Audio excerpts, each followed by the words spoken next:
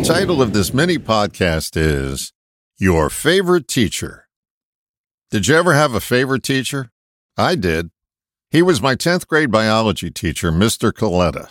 He had us call him by his first name, Rich.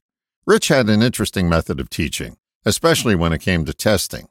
The day before a test, he would put the test questions up on the board. That meant you knew in advance what the questions were going to be. He encouraged you to research the answers and write them out that night so that the information would be fresh in your mind the next day. There was really no excuse not to do well on the test outside of pure laziness or indifference. His method involved rehearsal versus rote, and his method involved a number of senses, including the kinesthetic sense of physically writing out the answers as practice. It was quite ingenious for the time.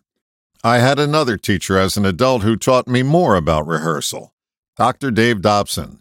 Dave taught us this wonderful exercise of rehearsing yourself in calm and collected feelings. It goes something like this.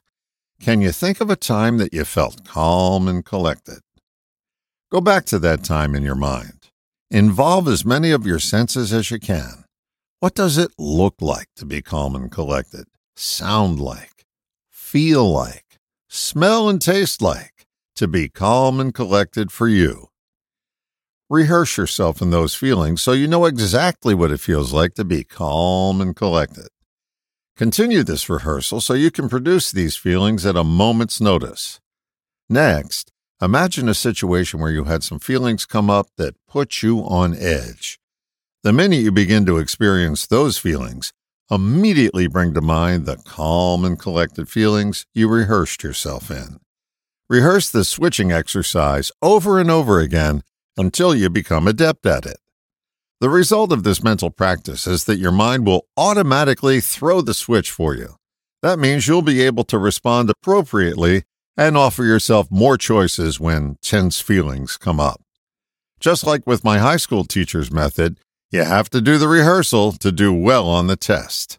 So I wonder how soon you'll do this homework assignment and reap the benefits of rehearsal taught by two of my favorite teachers. All the best, John.